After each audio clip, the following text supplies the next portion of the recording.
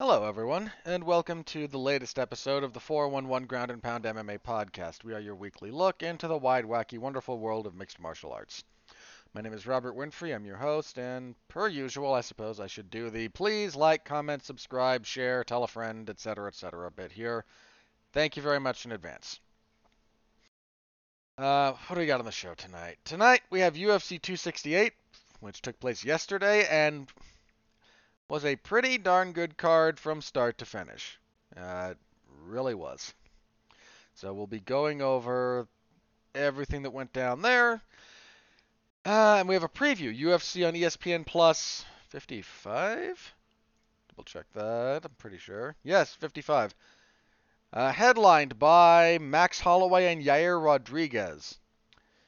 Really better hope nothing happens to either of those fights. That's not a terribly deep card. Not that there's nothing there, but it's not terribly deep, especially for main event stuff. So we'll preview that, and that's kind of it. Wasn't most of the news that came out, such as it was related to UFC 268 or in the build-up to it, so there's not a whole lot to, news-wise going forward. But I imagine that will change for the next week, because once things settle down in terms of activity, certain stories start picking up and gaining more momentum and whatnot. So, yeah, that's what we've got. And, of course, something crazy could always break while we're recording. That happens from time to time.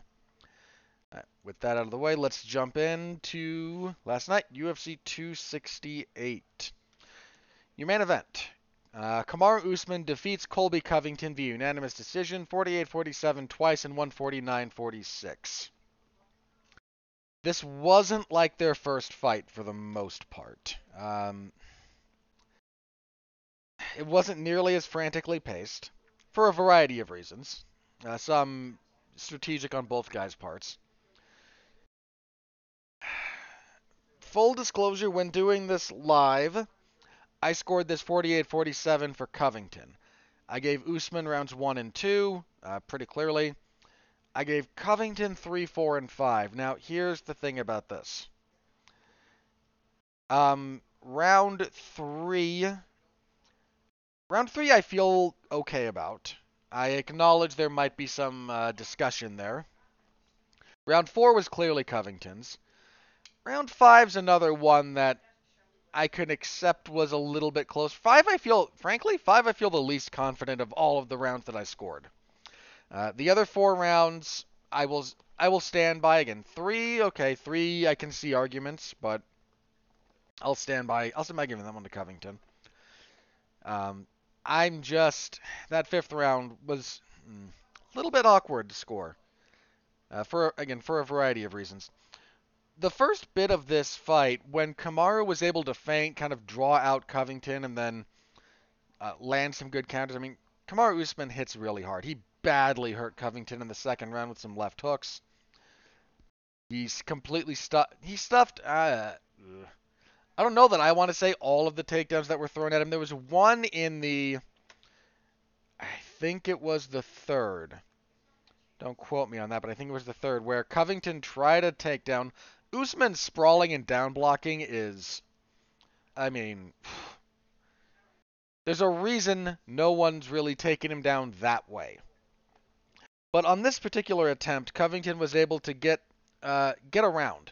He spun around to the back and drove Usman forward, and Usman's knees both hit the mat. Now, there's an argument to be had about what constitutes a takedown in MMA versus wrestling. To be clear, in wrestling, that would have scored 2 points. Easily. That's in amateur wrestling, that's a 2-point takedown. No real argument. Most of the way they have to try and track these statistics for MMA, you can't really do it every time somebody's knees touch or every time someone's butt hits the mat. You can't call all of those takedowns because a takedown in MMA is something different. You generally have to establish a degree of control. I'm sympathetic to that argument, especially if we're doing a takedown where the fighters are facing each other. I think that's a very fair way to put it. If someone's got your back, though, If they get you down, I mean, they were giving Khabib. Well, Khabib was slamming more than anything. I'm just of the opinion. I think that should have been scored. My opinion, because of the position of all the relevant parties. I think it should have been scored. Now they're not going to give it to him. And again, I can see the argument, so I'm not going to die on the hill. But for the record, I thought I would have scored that. Uh, Usman's problem started when he stopped feinting. His jab was doing pretty good work, but it wasn't as active as normal as it has been his last few fights. Part of that is the opposite stances. Um, Jabbing against a guy when you're in opposite stances like that is just harder. It's not your first weapon the way it is when you're in closed stance. And Covington fought this whole thing southpaw. Usman fought the whole thing. Covington would shift on some of his strikes, um, which I thought was a nice little adaptation from him. It led to him landing some pretty decent punches along the way. He just doesn't have great power. Covington kicked a lot more, for better and for worse. He landed a few decent leg kicks. Usman's knees are just really banged up, and he's been public about them.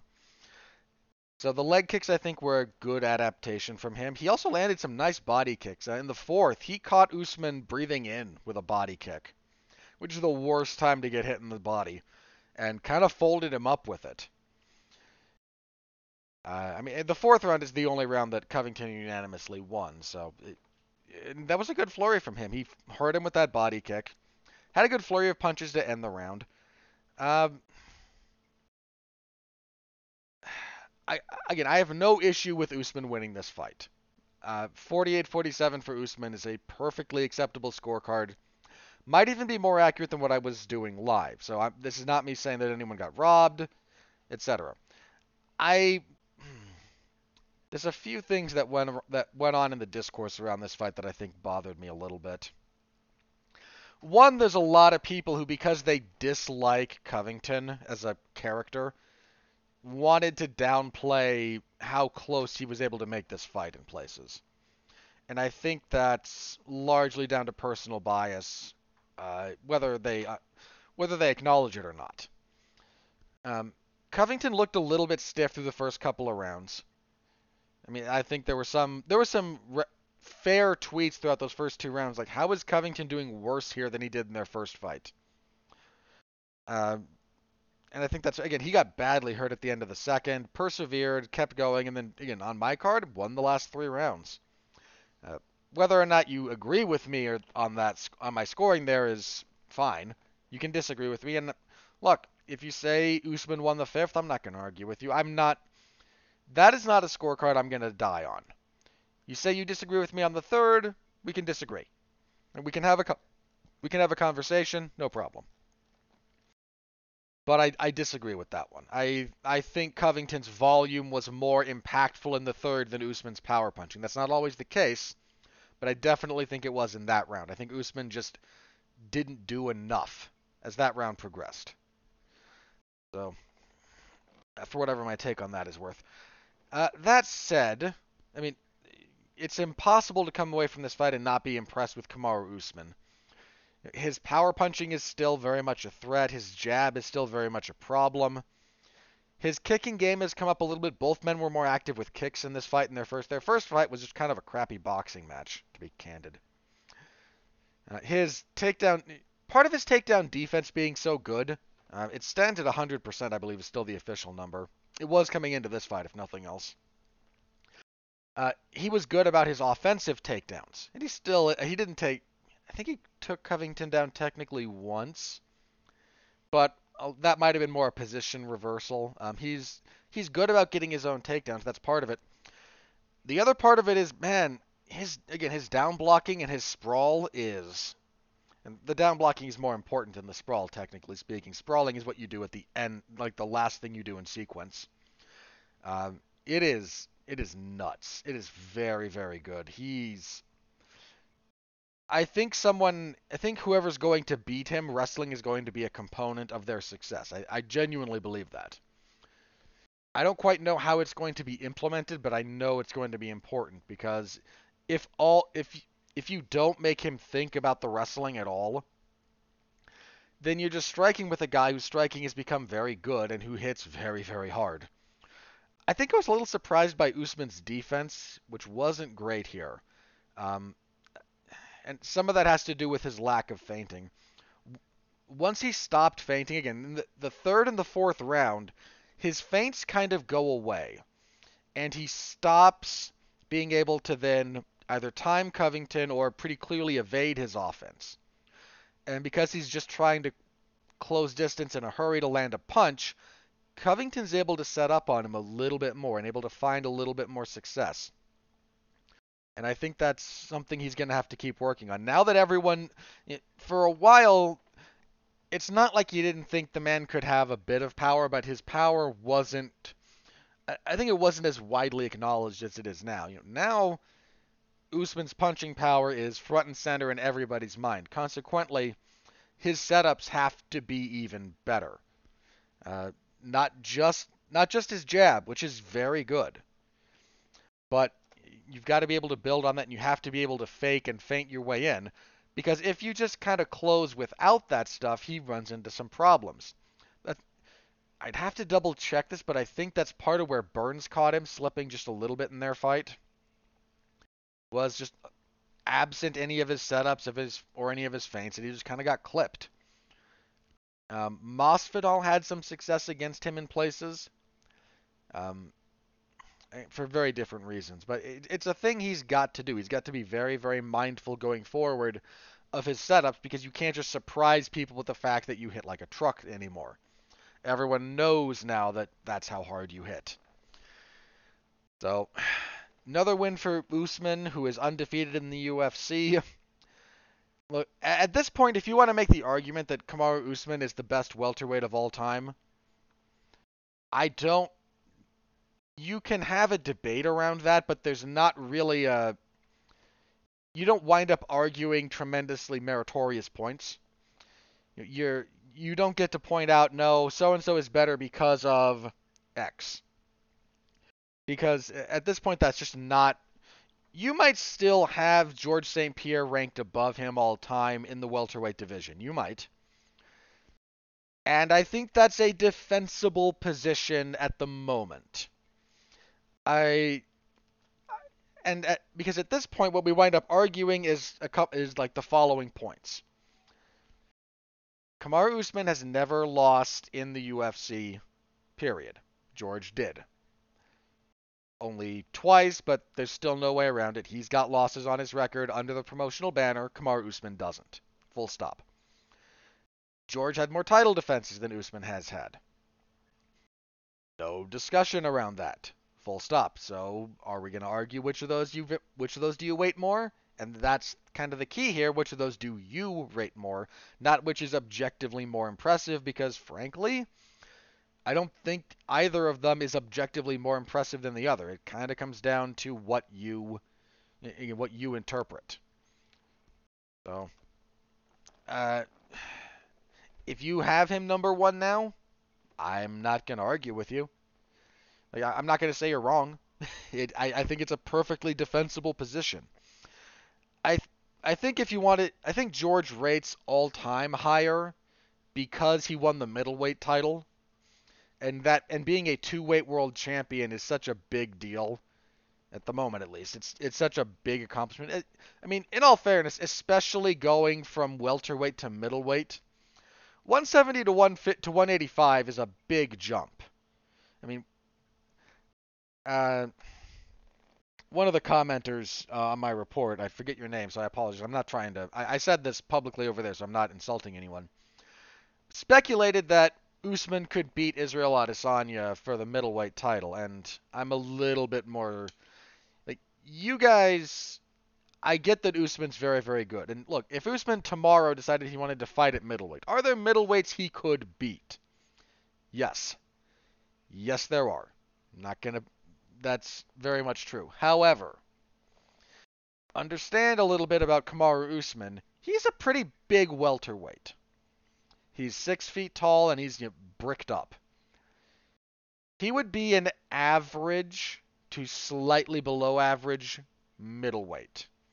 There are some very, very large men who compete in that weight class. I mean, put him next to Paulo Costa. Now, I'm not saying that if they fought, Costa would win automatically because he's the larger man. That's silly. I am saying that the 15-pound gap between welterweight and middleweight is significant.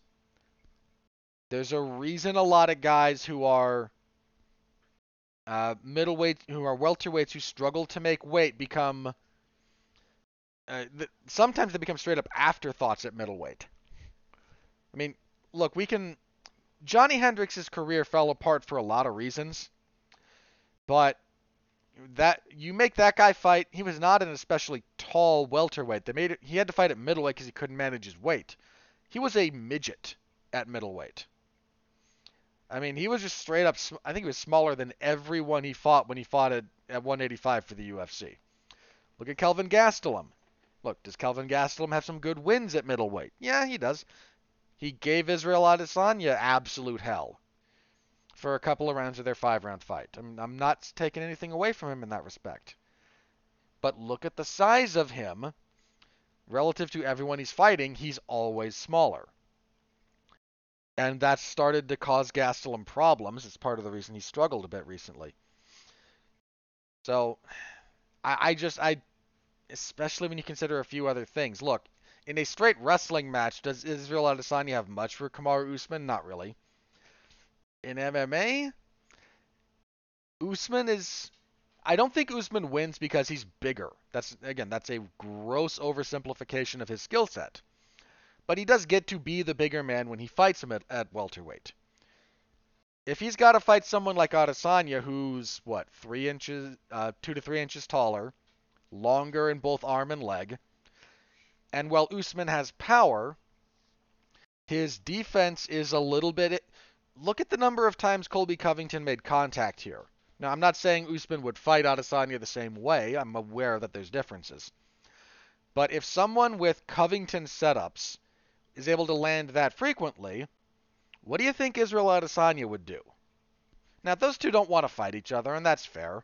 I'm not here saying how dare they not fight each other. I am saying that's a big jump, and Adesanya might just be a worse stylistic matchup for Usman than you think. Usman is... Look, as I said, are there middleweights on the UFC roster he could beat? Yes. Are there middleweights on the UFC roster that are ranked that he could beat? I'd probably buy that. Do I think he'd beat Adesanya? I do not. I do not think he would beat Adesanya.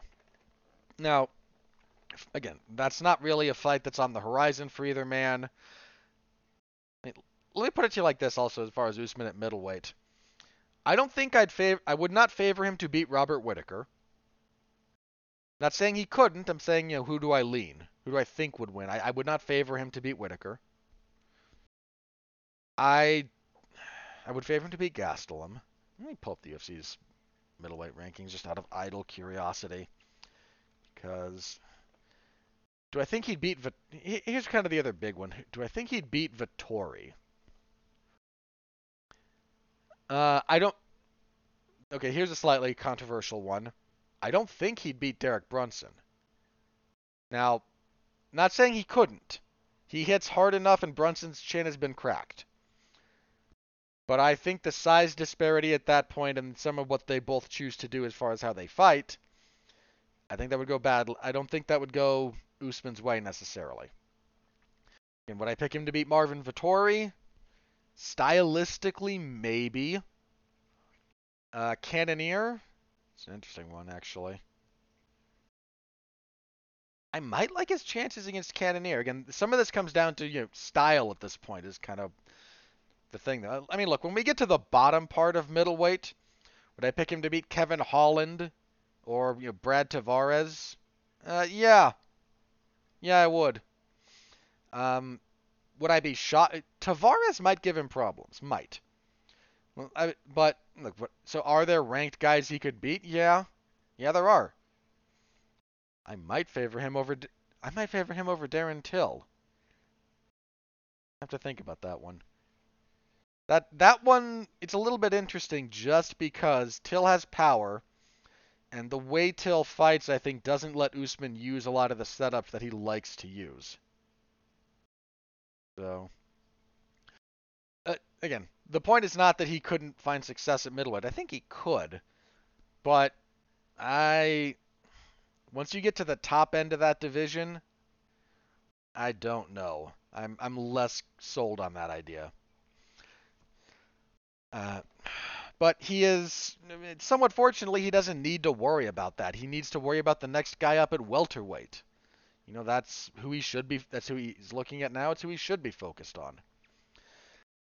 Um, what was the other thing? Okay, I need to. Here's the last thing about the immediate aftermath of this fight that I need to kind of touch on very briefly. In the immediate aftermath of the fight, like final bell rings, Covington and Usman go kind of face to face, and they both give each other respect. They don't like each other still, but they kind of drop the promotional shtick. They say some complimentary things about each other, and Covington's post-fight interview was essentially, Usman was the better man tonight. But I'm still getting better. You haven't seen the best of me. It's been my dream to headline Madison Square Garden, so whether you love me or whether you hate me, thank you. And you still haven't seen the best of me. And people responded more or less positively to this. And then at the post-fight presser, so, an hour later, give or take, Covington is kind of back on the shtick. And I understand people's frustration with this. His shtick is deliberately grating. It is there to make him a bad guy. It's there to make him a heel. And I saw some people, more than one, across various social media platforms and whatnot, going, why did he have to default back to that? You had this great moment where he shed the persona, and he was, somewhat warmly received for doing so. And I think, again, on a purely emotional level, I understand the question. Covington, absent his shtick colors everything, the character. And the reality is, Covington is a very, very good fighter. You may not like him, I'm not asking you to. But this guy got dropped bad in the second round, persevered, and won at least 2 of the following rounds from the champion. Nobody in Kamaru Usman's entire UFC career thus far, nobody has taken more rounds from him than Colby Covington. Covington is, I think, the only one who can consistently pose a threat to him round to round. I mean, Burns took 1, then got stopped in the second. I gave Masvidal the first round of their first fight.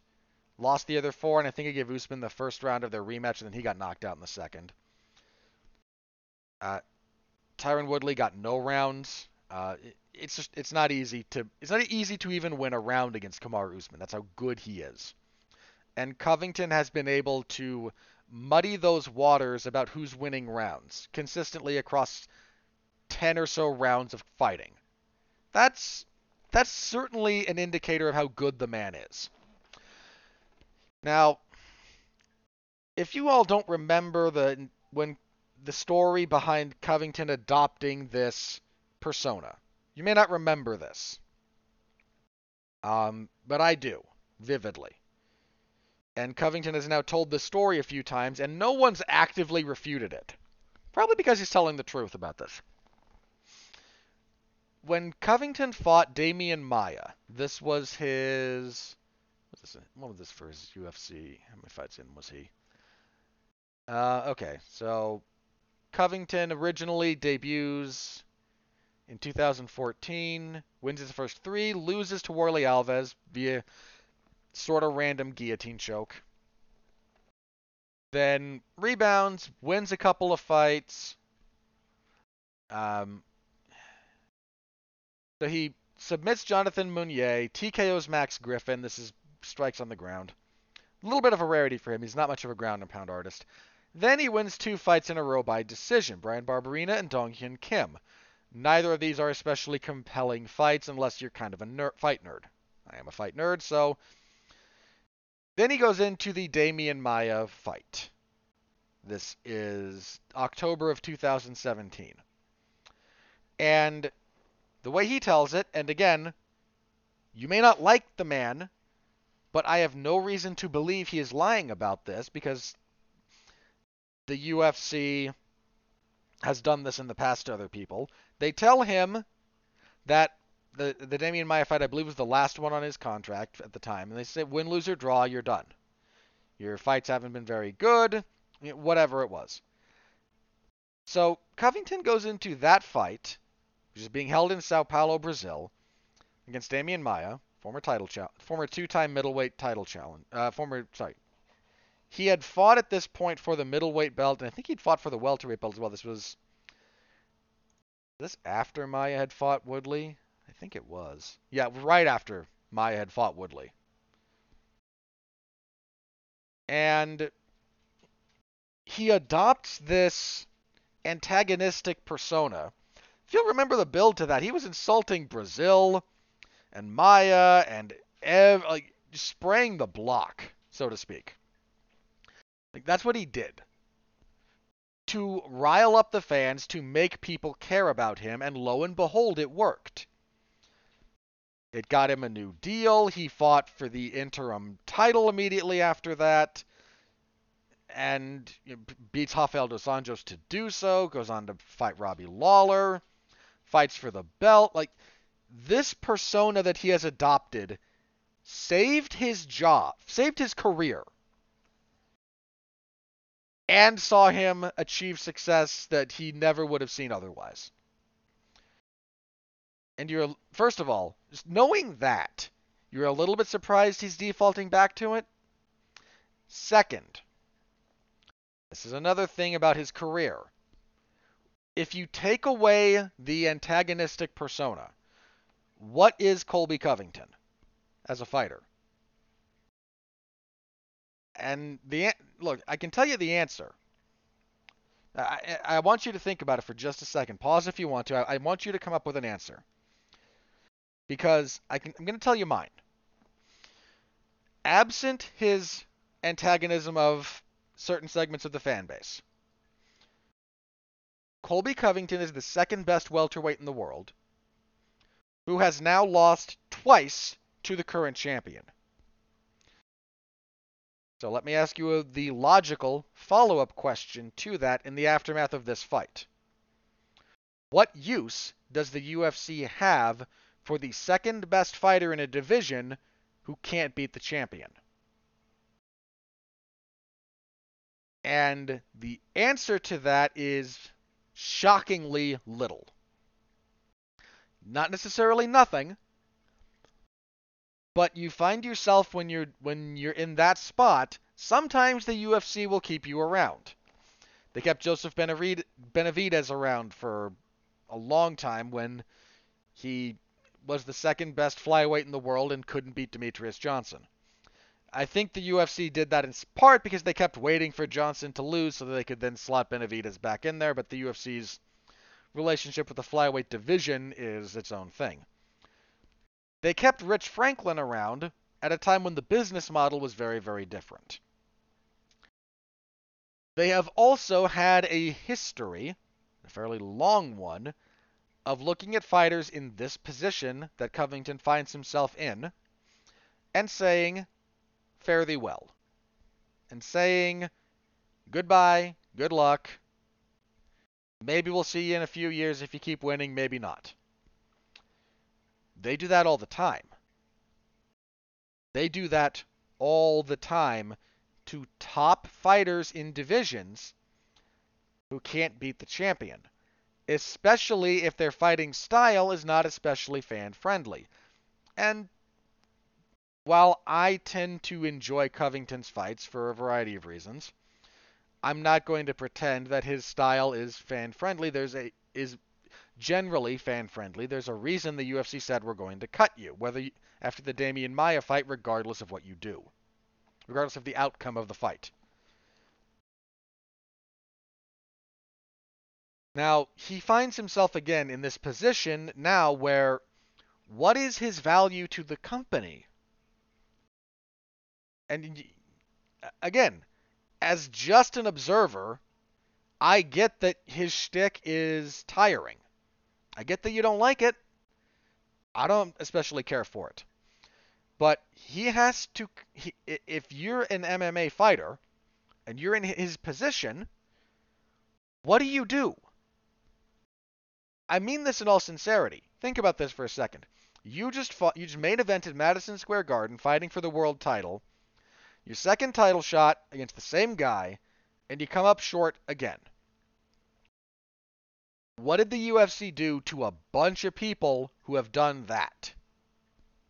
If you can't get over that hump for whatever reason, but you beat everyone else, they don't like that because it stagnates things.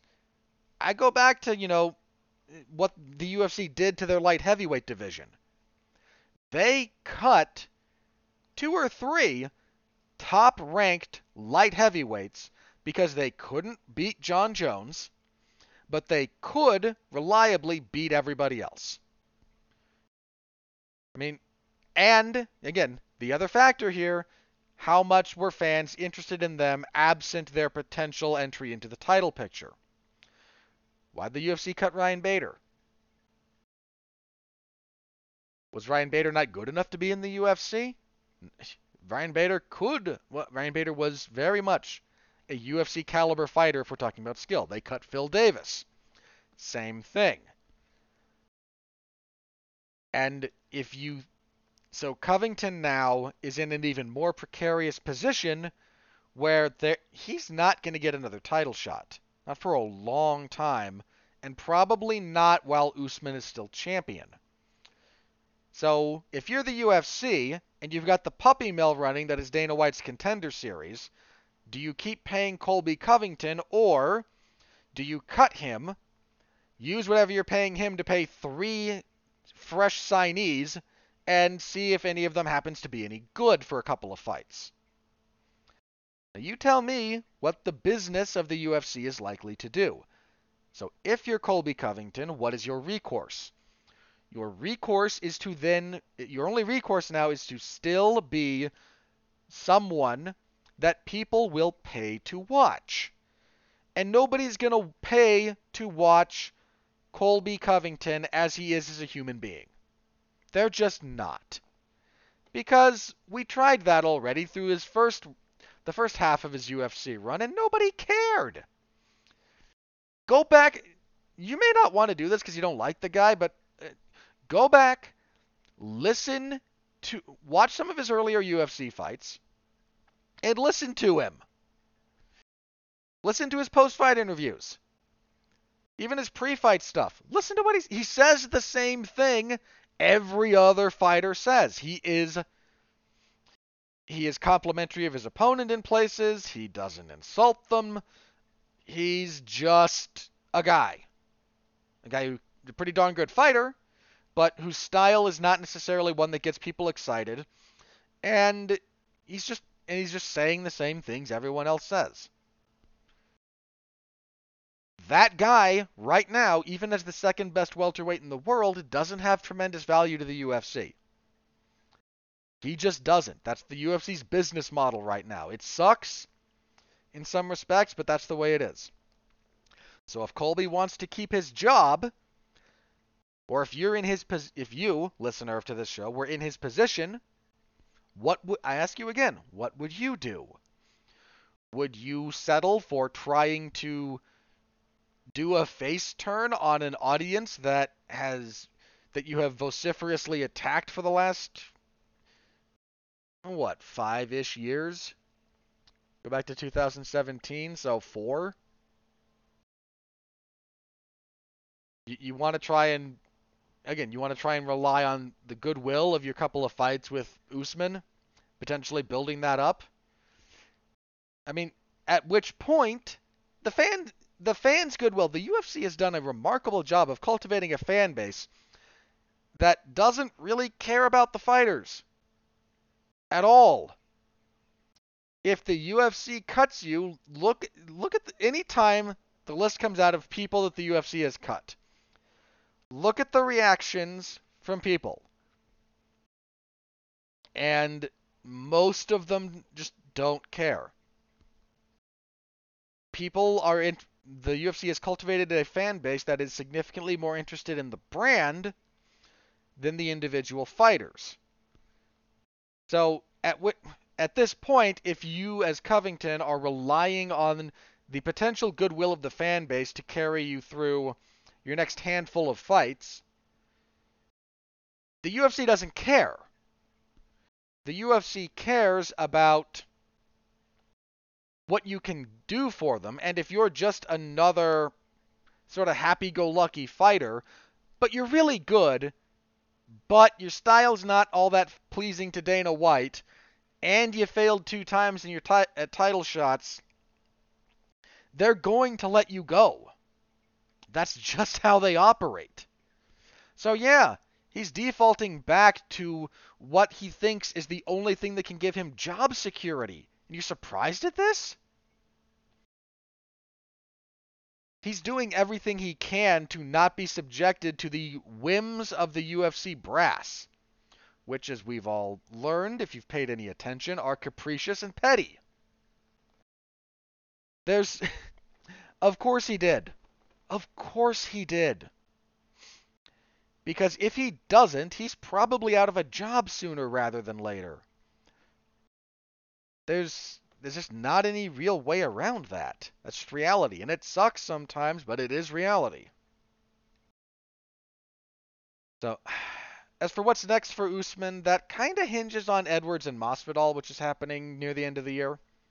If Leon Edwards wins that fight, which I kind of favor him to do so, he should get a title shot. He should have had this title shot if we're talking purely about merit.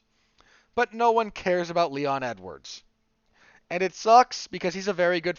Look, you know what happens... Again, you know what happens to Colby Covington if he's not an antagonistic personality that people care about and react to and drives online traffic? He's Leon Edwards. People forget Leon Edwards exists. And it sucks because Leon Edwards is a very good fighter. He's one of the best welterweights in the world. But being good at your job in the fight game is not enough. It's enough to a certain degree, but that degree has a very clear shelf life to it. If you can't... The number of people who can get by purely on their talent as having a good relationship and some job security are either generational talents or exist and annoy the UFC and are then cut at the first sign of them slipping at all. And I think that's just reality. So Edwards should get a title shot if he beats Jorge Masvidal. He's earned it. He's more than earned it. I've said that here. I've said that publicly because I think it's true. But the UFC doesn't care about Leon Edwards having earned it in a meritocratic sense. They care about who will generate the most revenue for them. And nobody cares about Leon Edwards. So, if Edwards beats Masvidal, that's kind of... The UFC tried. They tried to give Leon Edwards a spot where he can have a moment where they can then justify giving him a title shot because, I mean, again, he's more than earned it with his winning streak. But they want to try and get a little bit of hype around the fight, around his potential fight with Kamaru Usman. So they give him Nate Diaz. And Edwards wins the fight. He wins the first 4 rounds pretty convincingly, not terribly competitive. And then, with one punch, Nate Diaz doesn't end the fight, but he takes all the wind out of the sails that were potentially building up for Leon Edwards. Just one punch. He goes on wobbly legs. Diaz, pushes in, does a little bit of effort to finish, but ultimately can't do it. And now he's got to fight Jorge Masvidal, which is the same thing. The UFC is trying to give Edwards some kind of visible, not just win on his record, but a real win in the public eye. Because, look, what was the narrative coming out of the Edwards and Diaz fight? It was all about Nate Diaz and how he, landed the good punch. And was maybe. Diaz preserved his brand, and people were more interested in that aspect of what happened in that fight than anything Leon Edwards did in the first 4 rounds. They're trying to give him something with Masvidal, where if Leon Edwards can avenge a backstage altercation that he had with Masvidal, then, maybe get a little bit of momentum behind the guy. But this is where things get interesting. What do we do if Jorge Masvidal beats Leon Edwards? As I said, I favor Leon Edwards. I do. But what do you do if Masvidal wins? And there's not a great answer. You've got a few guys who you could do. You've got Vicente Luque sitting at 4. I think those two have already fought. I think that would have been a while ago. Let me double check that.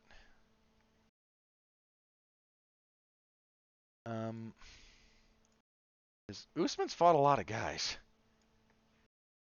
Did he fight?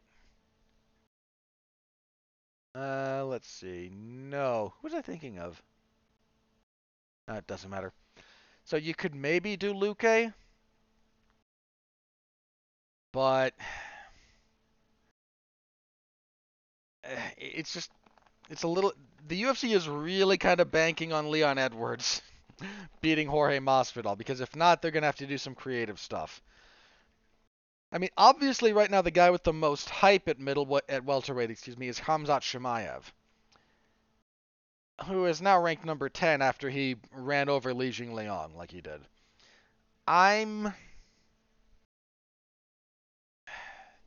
He's got to win at least one more fight. That's just kind of the way the division is shaped up right now, the way the timing works out. Neil Magny has been saying he wants to fight Khamzat. I would be very interested in that fight. Some other people have mentioned maybe Khamzat, Chimaev, and Gilbert Burns. But Chimaev has to win one more, I think. But if he does it the same way he's been doing it, I think he's the guy they're going to try and get into the title picture very, very quickly. So, the next title challenger for Usman, assuming Usman doesn't suffer some kind of injury that complicates the timing, you're probably looking at Leon Edwards. But if Edwards loses against Masvidal, and he might, again, I favor him, but he might lose that. That could be rough. We could see a very awkward title defense for Kamaru Usman where it's just somebody. Unless Chimaev does a real fast turnaround. If Chimaev fights before the end of the year, or in like February, then maybe. Again, especially if he blows up a top-ranked guy. If he blows up someone like Neil Magny, or who else is ranked above him right now? Michael Chiesa. Or if he fights Vicente Luque, I don't think that fight will happen, but hypothetically. If Chimaev fights Vicente Luque at the end of January or the beginning of February and runs him over like a freight train, yeah, they're probably just going to do Usman and Chimaev. Just throwing it out there. As for what's next for Covington, I don't know. He's another guy who's fought a fair number of welterweights already. He said he wants to fight Jorge Masvidal. That's a fight they might be able to make some hay out of. Again, you got Masvidal and Edwards coming up, but I think Covington and Masvidal would be fine either way for Jorge. Because if Masvidal beats Edwards, he's not getting another title shot. He's lost twice to the champion, and the last time was brutally knocked out. So that's probably going to be what's next for him one way or the other. So I would be okay with that fight. I think it's a fight that's got a little bit of heat on it. You could easily main event a big fight night with it without too much trouble. So uh, the fight itself, again, it wasn't a great fight. I'm not crapping on it. It wasn't great, but this fight, this whole card had some pretty darn good fights on it. So I mean, I'm not going to talk about this fight next, but I'm just going to say it. The pay-per-view portion of this card peaked with the pay-per-view opener, to the shock of no one. We'll get to that. Your co-main event. Rose Namajunas defeats Zhang Weili via split decision. There was a 48-47 for each woman and a 49-46 for Rose. Doing this live, I was 48-47 for Zhang. I gave Zhang the first 3 rounds and Rose rounds 4 and 5. Here's the thing about that. Round 2 was very, very close in the scoring and how you would have to score that round. I don't object to 48-47 for Namajunas at all. The 49-46, I've got a bit of a problem with that. Now, here's the caveat. I need to rewatch round 1. Because 3 is pretty clearly Zhang's. 2, I will freely admit is a toss-up. 4 and 5 were Rose's rounds. That's not terribly in debate. So I've got to rewatch the first round to see how egregious I think 49-46 is. Because scoring live, which I do because it's what you're supposed to do. What I do is a deeply imperfect way of judging a fight. And I've said that before, and I'm happy to say it again whenever it's warranted. But typing up what I see, fixing spelling errors, worrying at some places about my grammatical structure, stuff like that. It's a bad way to score a fight because I'm worried about other things. My attention is divided.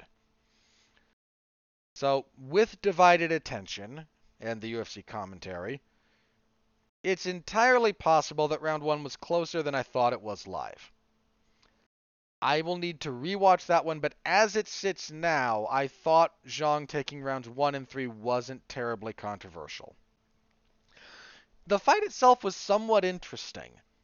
Zhang was staying all the way out, like way away. She was outside of Rose's kicking distance for most of this.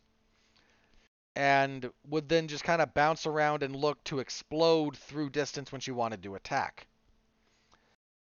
Which was an interesting choice, I think. She was pretty clearly hesitant about exchanges with Namajunas for good reason, because Rose knocked her out in their last fight. Zhang landed some good leg kicks. I think commentary might have oversold them a touch, but they were still solid and they still landed. I think Zhang. One of the things I mentioned in my pre-fight analysis, I think that Zhang likes fighters who will collide with her in predictable timing patterns, and Rose Namajunas is not that fighter. She just doesn't do that. And that throws off a lot of what Zhang was doing. Zhang did a lot of circling, a lot of backing up. And I think that ultimately cost her a lot when it came to the scoring of this fight. Anytime they got into kind of boxing range, I think Namajunas was able to find some good punches. Her jab was on occasion troubling. She didn't throw it a whole lot, but it was a problem. I think it was like the fourth and the fifth round, man, Rose found a home for her right hand. And she was landing that thing over and over again. Then she used it to set up some takedowns.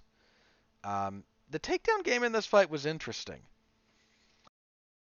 Zhang got Rose down a couple of times, and Namajunas was not... I think the first time she got taken down, she was way too comfortable. This would have been the first round. She was way too comfortable playing in her guard. When it happened again later, I mean, it was a bit in the first round actually. It might have been the second. No, I think it was the first, where Zhang gets a takedown and Rose tries to sweep her with a butterfly hook. Uh, Zhang scrambles with her, moves to that same. There's some really nice sequences here. There's one where Zhang wound up in mount right as the round ended. Again, I want to say that was the first round. Uh, when these two were scrambling, it was interesting. When they were static, it became a lot of who was on top. Uh, Zhang has the better ground and pound of the two in a vacuum. Rose's work when she was on top, especially when she was in full guard, was not terribly compelling. She wasn't landing a lot of very good punches. Once she got her posture up, she was able to land a few good ones, but her passing game wasn't. She didn't do a whole lot to pass in places. I don't know if she was just moving very, very slowly and methodically, or if that's just not an area of the game that she practices a whole lot. Is you know, dealing with a slightly more aggressive way of passing full guard. But her ground and pound here was fairly anemic at times. Other times it kind of came alive a little bit more, but her top control game from a more neutral position like full guard um, left a bit to be desired here. Now, that might have been a matchup issue, that might have been an issue with Zhang's physical strength, but it was a problem. And to be fair, the same thing was true of Zhang. She got Rose down a few times, but wasn't able to do a whole lot with it other than control. So it largely became a game of who could get the takedown, and initially that was Zhang, later it was Rose. Let me see, what else did I have about? I didn't have a whole lot about this. I thought the distance work from both women was interesting. There was a lot of stalking from Rose.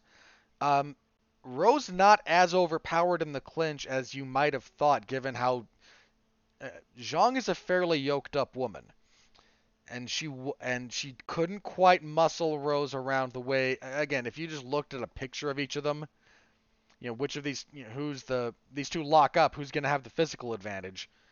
You're going to default to Zhang for understandable reasons, and it's not that Zhang didn't have any advantage anytime they were locked up. It's that the disparity wasn't as big as you might have expected or thought it would be. So, uh, again, a close fight. I think 3-2 for either woman is a perfectly acceptable scorecard, to be candid. And when you get one of those, you just have to accept that sometimes they don't fall your way. Uh, Decent enough fight. As for Namajunas next, Dana. So, asked at the post-fight press conference about Carla Esparza potentially fighting Rose Namajunas for the title, he said, "No, we have other options, and you can't just wait out a title shot, and I wanted to throw something." As though the main event of this card wasn't Colby Covington sitting on his win over Tyron Woodley and getting a title shot. Plus, Carla fought earlier this year. It's not like she's been out. She fought like, when did she fight last? Hang on. I want to say it was earlier this year, like 5-6 months.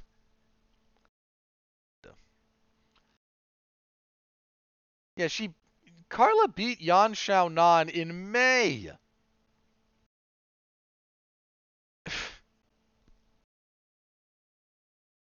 You can't sit out and wait for a title shot in May. The hypocrisy of the UFC knows no bounds. Just none. Esparza and Rose should be next. Esparza has the winning streak. She should be the one to get the title shot.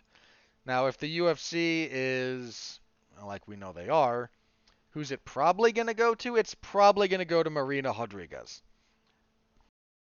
I think Marina fights in a style that Dana likes more, so he'll do that. Um, for as while women's strawweight is a good division, I certainly don't mean to disparage it, like I will other divisions for good reason. Um, they need to get some turnover going in that division, just a little bit. You've got some people that are lingering that in a healthier weight class, you know, maybe wouldn't be.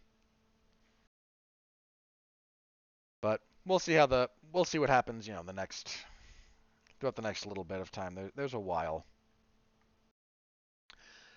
There's a while to let that kind of sort itself out. But so I would think Rose and Carla Esparza would be. I mean, that's a rematch of the inaugural strawweight title fight. You've got Joanna, who's not in the rankings right now, but uh, will be a factor in that division when she comes back, I assume. You're just not gonna. Here's the problem that Joanna's up against. She's lost twice to the current champion. Sound familiar? She's also very clearly one of the best strawweights in the world. I thought she beat Zhang Wei Li. I scored that fight for Joanna. I have scored that fight for Joanna every time I've watched it, for whatever that's worth. Uh, but she's got two losses to the current champion. One of them a brutal knockout. And other than that, all that she has going for, what does she have going for her? UFC's put her in prominent positions, so she's not a non-entity when it comes to drawing. But would you be shocked if they couldn't come to an agreement and the UFC released her? I mean that. I mean that sincerely. Would that shock you? Because it shouldn't. You can say it's a mistake and you can say you disagree with it, but if you're in that position, man, that's a rough one because the UFC will cut you and will take whatever they were paying you to pay at least three Jamokes coming off the Contender Series because they got that puppy mill up and a running. All right, moving on. Marlon Vera defeats Frankie Edgar in our next fight via KO. It's a front kick to the face. 350 of the third round. I thought Frankie Edgar won the first round. Frankie's movement is still very good. He found some good punches, got a takedown, had some good top control and ground and pound. The second round, things started falling apart for him a little bit. He got a takedown but couldn't maintain it for nearly as long this time. He was getting stabbed in the guts repeatedly with a front kick. Frankie's combination work is also a little predictable. And I think that's becoming a real problem for him as he enters this phase of his career. I think it's becoming a real problem for him.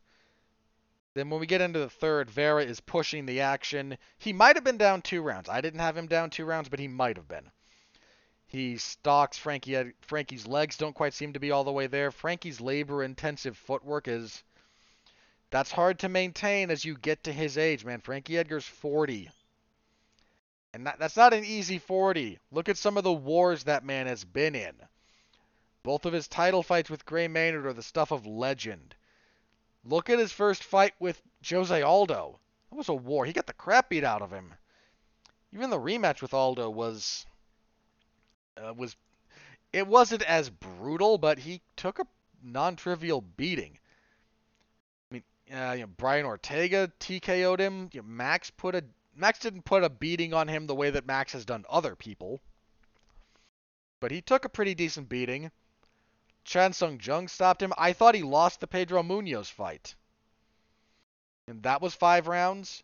Like, that guy's been through the ringer. Now that you're 40, there were a lot of rumors around that he was going to retire after this fight.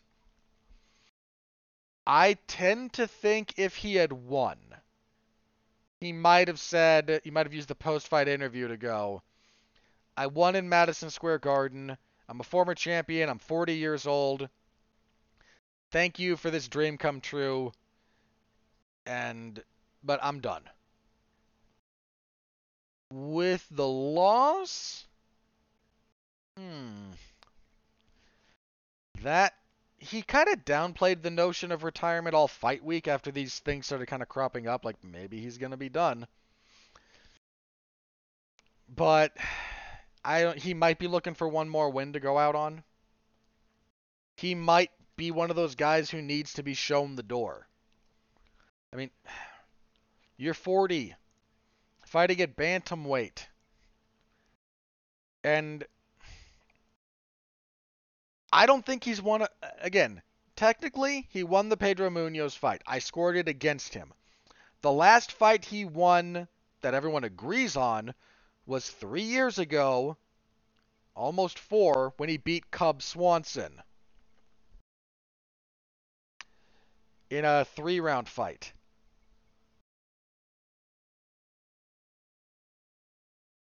I mean, that's a lot. That's a long time to be without a win. Again, I give you the Munoz fight. Technically, yes. But when was the last time everyone agreed he won a fight? Yeah? And now he's been finished twice. He's been finished 3 times. His last 3 losses have all been finishes. 2 of those in the first round. I don't know if they maybe try to give him a genuine farewell fight, but he's going to be done sooner rather than later. He should be done within the next 2 fights. Whether that's because he sees the writing on the wall and walks away, or because the UFC shows him the door. I think those are the options here. Good win for Vera, biggest win of his career in some respects. Marlon Vera is a very real problem at bantamweight. His only loss at bantamweight in a number of years is to Jose Aldo. That guy's a problem. I mean that as a compliment. That guy's a problem. He's beatable, but if you look at his style, it does present openings, but he has grown into a very capable contender in a very, very competitive division. Featherweight up next. Shane Burgos defeats Billy Quarantillo via unanimous decision, 29-28 across the boards. On any other fight night, neither pay-per-view card, this would have been your fight of the night. These two kept a crazy pace. I think they set the record for total strikes thrown in a 3-round featherweight fight. They did crazy work. Burgos, they both took turns going forward. The leg kicks from Burgos became a real problem for Quarantillo the longer this fight went. Quarantillo not being able to get this to the mat, like Quarantillo's a very good fighter, and this pace was insane. They both landed on each other. They both hurt each other. They were both throwing punches, elbows, leg kicks, knees to the body, tying up, dirty boxing to the body and head. It was the fact that this fight had to follow Gaethje and Chandler was a crime against these two men, because this was a great fight that was overshadowed by what came before it. It's a shame these two guys didn't get. They were never going to win the fight of the night bonus, not after that opener, which we'll get to next. But you almost should have. You should have done there should have been 2 fights of the night, because this was a really, really good fight. If you didn't see it, look it up. I don't know what's next for Burgos. I think this is kind of his ceiling, where he is ranked at the moment. He can give tough fights to the guys ranked above him. He and Barboza, man, that was a brutal fight. They both had it kind of taken out of them. I think Quarantillo's upside is pretty clear at this point. He's got a motor. He's got a good chin. He's got to tighten up a few things technically. And I think the problem is his relentless aggression lets people who are slick be able to kind of counter him and move around him. Which is what Tucker did. Gavin Tucker was able to move and counter and take him down on occasion. I think Quarantillo's game also is a little bit like Frankie Edgar's in the sense that he needs to be able to implement both halves of both the striking and the grappling together. If you can completely shut down one of those and he's forced to rely on the other, it's not as potent. Now, not obviously to that same degree, but I think there's a little bit of a similarity there. That said, Quarantillo's UFC record is good. I think there's a lot of upside to him. So, good fight from both men. Your pay-per-view opener. Good Lord. Justin Gaethje defeats Michael Chandler via unanimous decision, 229-28, 130-27. Live, I was 30-27. The first round could have gone either way. I said these two, my joke, like, as soon as they announced this, was somebody's going to die. And these two went up there and tried to kill each other for 15 minutes. This was insane. What these two men did to each other defies conventional description in some respects. Opening bit, especially like the opening part of the first round, Michael Chandler had a lot of success. He was landing some good leg kicks. Gaethje landed a couple of his own. I think Gaethje was the harder kicker. But he also wasn't kind of buying into the range that Gaethje wanted to fight at. He kept a little bit longer stance and was looking to kind of move quickly whenever he wanted to punch. Be out of even kicking range at the very end of it so he can evade leg kicks. And then very quickly, almost like a fencer, get in a couple of steps, land a few punches, and get back out. And that worked very well for him. He got tagged a few times on the counter, but that was kind of working for him. He wobbled Gaethje, landed a couple of nice rights. Gaethje just was able to get through it and started landing his own shots. He landed some good counters. Gaethje kind of clobbered him with a left hook at one point, and the leg kicks started adding up. The longer this fight went, the more those became a problem. By the time we got into the second round, Gaethje was landed a couple of leg kicks, and Chandler went southpaw to protect his left leg. Unfortunately for Michael Chandler, his defense in southpaw was not good. Gaethje immediately crushed him with a right hand. And Chandler then, all right, I would rather be kicked in the leg than punched in the face. And even then, second round was also where Gaethje... It's one of the things I wanted to say about this. So let me go through the fight again, and then I'll get into this. Gaethje dropped Chandler with an uppercut in the second round. Got on top, and Chandler, I don't know how he survived. He got dropped with that. Came up on a single leg to try and stall out, and he did successfully stall out. Third round, a bit more. The third round was bonkers just from Chandler's perspective.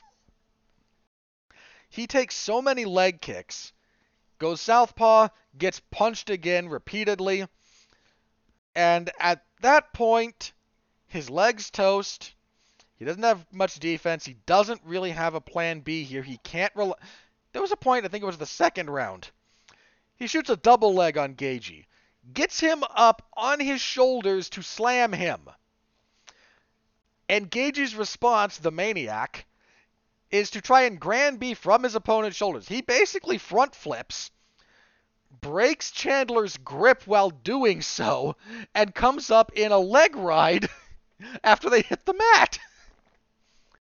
It was absolutely insane. Third round, Chandler just decides at one point, all right, if I'm going out on my shield. His legs are shot. He's been beaten up. He was landing good body shots on Gaethje, and I think those were starting to add up just a little bit. He was dipping and throwing the right to the body, trying to set it up to the head. But anytime they tied up, he would just swing hammers into Gaethje's ribs, just crushing them. Gaethje's fortitude is amazing. Is absolutely amazing. But Chandler he ate a bunch of punches and just said, all right, screw it, I'm coming forward. And started coming forward throwing punches. And Gaethje would cover up and dip and throw a leg kick and throw an uppercut, and he'd land, and Chandler just kept coming and kept coming. And Gaethje, there's one point when Gaethje, like Chandler's pressed him almost to the fence, and Gaethje swats him with a left hook. That's less a crisp punch and more a hit you hard and then shove you away. Like, what the hell are you doing?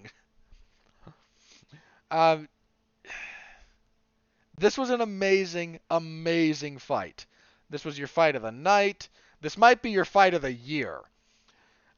This fight made me mad at the month of October, and I'll tell you why. I sat through Aspen Ladd versus Norma Dumont. I sat through Mackenzie Dern and Marina Rodriguez. I sat through, what was the other kind of crappy one from October? Hang on. I'll even say this. I sat through Thiago Santos and Johnny Walker for 5 rounds of each of them.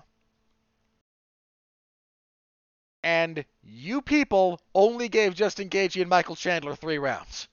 How dare you? And to all the fans out there, by the way, just throwing this one out there too. The number of people who have been brainwashed by the UFC, who, when confronted with the fact that the month of October really sucked so we could have a couple of very stacked events, and let's be clear, UFC 267 followed by UFC 268. If we're talking quality of fights, that is the best 2-event stretch the UFC has had in years. I am not ignorant to that reality. Please bear with me on that. But they sacrificed everything else in October for that. You look at both of those events, and you could have, I'm not even necessarily saying take the title fights away. You could have taken other fights from those cards to main event every other event in October and made everything better. And instead, you did what you did. So I only got 3 rounds of these two. There could have been 2 more rounds of this fight. Think about that for just a second. They bumped this thing back to October 16th. It's this instead of Norma Dumont and Aspen Ladd.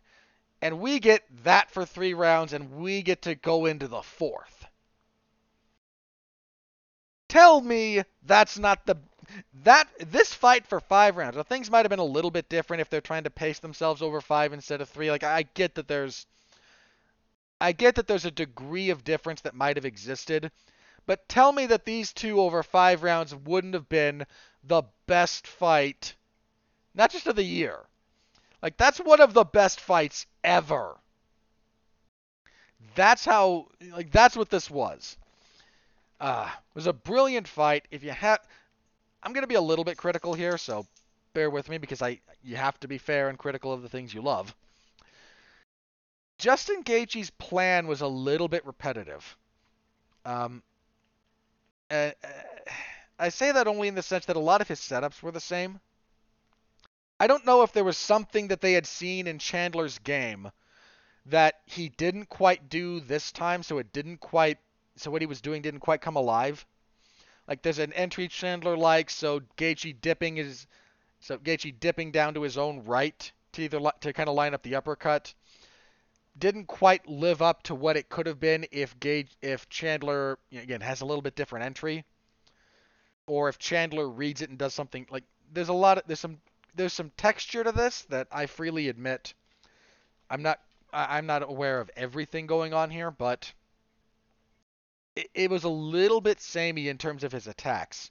Chandler, here's one of the things about Michael Chandler, and I think this is just true of him. It's certainly true of him now. It has probably been truer of him throughout his career than a lot of people would like to admit. The man has power. No denying it.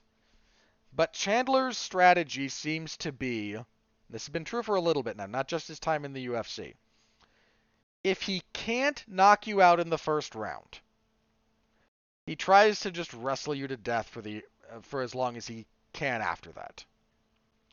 And I'm not criticizing that as a strategy. It's not the worst if we're talking broad game plans. Here's the problem. If anytime he has to face someone who is a durable, constant threat throughout the duration of a fight, if you can't put them away, and then your takedowns aren't really working, or you wind up in a tough guard, you don't really have something else to go to here.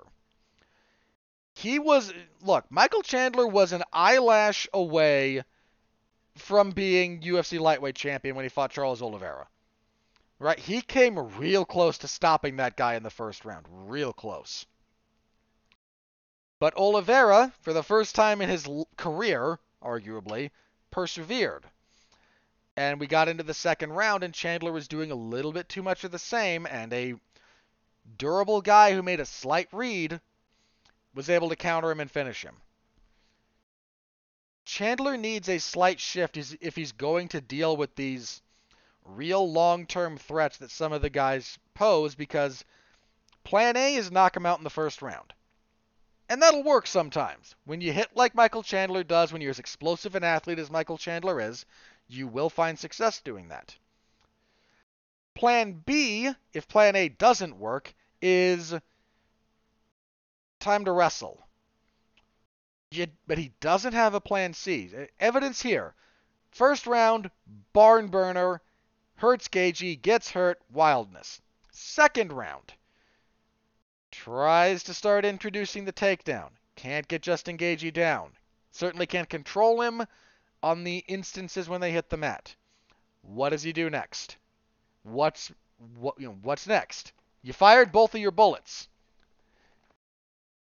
So again, he doesn't have something else. It's just back to let's swing some hammers, and maybe it's just not built for long-term success. I will say this, though. Someone else on Twitter noted this, and I think it's true. Michael Chandler has the most exciting UFC career start of 1 and 2 since Justin Gaethje. Wins an exciting fight, loses a competitive back and forth fight loses a competitive fight in his second fight, then loses pretty badly in the third. In Gaethje's case, that was knock out Michael Johnson, have a war with Eddie Alvarez but lose. But make a very good account of yourself. Fight Dustin Poirier and lose. And I think the Poirier loss was a little bit. Gaethje got real close to, was very much in that Poirier fight. I think I had him up before he got stopped. And I think that kind of clued him into what he needed to change. Now, Chandler at this point is not where Gaethje was physically or age-wise at that point. I don't know what kind of tweaks Chandler might be able to do. But Michael Chandler is must-see TV. There's no two ways around that. Gaethje, after this fight, said he wanted a title shot. It's a tough call between him and Islam Makhachev.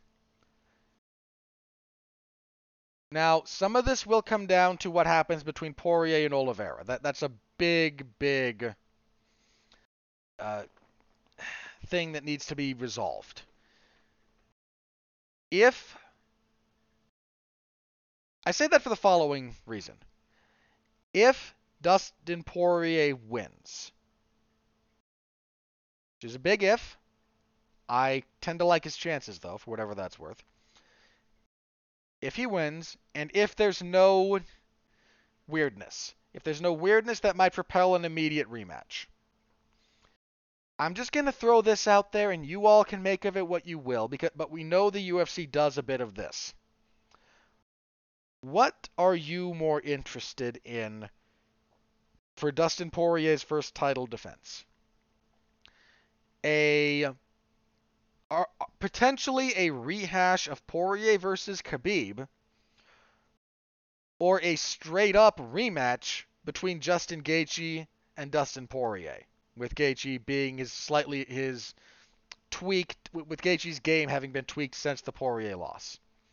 Which of those two fights do you think appeals to the average fight fan more? Now, I'm a believer in Islam Makhachev. I tend to think he will be champion, believe it or not.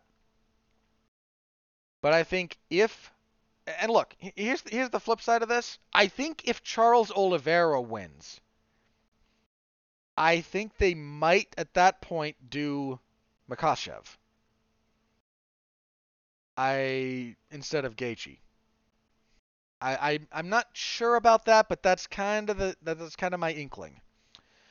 If Poirier wins, I think they'll do Poirier Gaethje 2 this time for the belt. Because, and look, in no small part, because watch their first fight. Tell me you don't want to see the slightly reformed Justin Gaethje take on Dustin Poirier for the title. You can't tell me you don't want to see that. You can't. So, there's still a little bit to be determined, and look, somebody's going to get their heart broken, whether it's Islam or Gaethje remains to be seen. So, it's not, and again, it's not like there's not a case for Makhachev. He just ran over Dan Hooker. But if we get the chance to run back Gaethje and Poirier for the belt, I tend to think that's where the chips might fall a little bit more. Just a hunch. I might be very, very wrong. And we might get something else entirely. Who knows? The sport's crazy, but that's my hunch. So, that was your main card. Not a loser among those fights. Fight of the year candidate between Gaethje and Chandler. Great fight between Burgos and Quarantillo. Vera gets a front kick knockout. Namajunas and Zhang have a pretty good 5-round fight. Usman and Covington have a decent fight. Wasn't a barn burner, but not a bad fight. Really good pay-per-view. As for the prelims, Alex Pereira defeated Andreas Michailidis via TKO, flying knee and punches 18 seconds into the second round. Alex Pereira is here because he knocked out Israel Adesanya in kickboxing. He beat him twice. One was a split decision that I don't agree with, and I've seen the fight. I looked it up. I mean, the rematch, Izzy was winning the rematch, and then, look, you got knocked out. There's no ambiguity there. I don't know how high Pereira's ceiling might be, but he does not have time to screw around. And I think look, Michailidis had some decent success. Michailidis. It was Michailidis. I forget. My apologies if I'm mispronouncing that gentleman's name. No, Michailidis, I think. Something weird. I apologize again. I'm screwing it up. I know I am. He had some decent success clinching Pereira and getting him down. Now, to Pereira's credit, showed a decent aptitude at wall walking. So, want to give him credit. He's aware of this as a thing he has to deal with. But anybody who's a better wrestler than Michailidis, and there's a lot of them, I think he's going to have some real problems. He's obviously got power. He's obviously a very good kickboxer. He was a 2-weight world champion in Glory. But I think he's going to have a hard time at middleweight. Unless the UFC match makes him very favorably, which they might. Let's not pretend that preferential treatment doesn't exist in the UFC. It does. I don't know what his ceiling's going to be, but it was a good knockout. It's a real good knockout. Speaking of good knockouts, at lightweight, Bobby Green beat the crap out of Al Iaquinta, TKOing him 2:25 of the first. As my dog stares at me, desperate for food, but not knowing that our clocks got set back an hour. You're going to have to wait. I'm sorry. but you must wait. Bobby Green looked good here, man. He was smooth. Slipping and countering, doing a little bit of stance switching. Really nice finish. Really, really good performance from Bobby Green here. He looked good. At middleweight, Chris Curtis defeated Phil Haas via knockout punches, 4:27 of the first. Of the first. Haas looked pretty good. He was landing really good punches, had some decent combination work going. Curtis was struggling to find the target, and then they were opposite stances. Curtis was southpaw. Haas had kind of reached for the legs a time or two, just either to fake or just maybe to close distance or just as something to do. And it had prompted some reactions out of Curtis that he was able to capitalize on. Well, I don't know if Haas was trying to do that again or if he just got sloppy, entered on a straight line, and dropped his rear hand as he threw a left hook to the body. But he did. And it meant that Chris Curtis's left hand counter crushed him.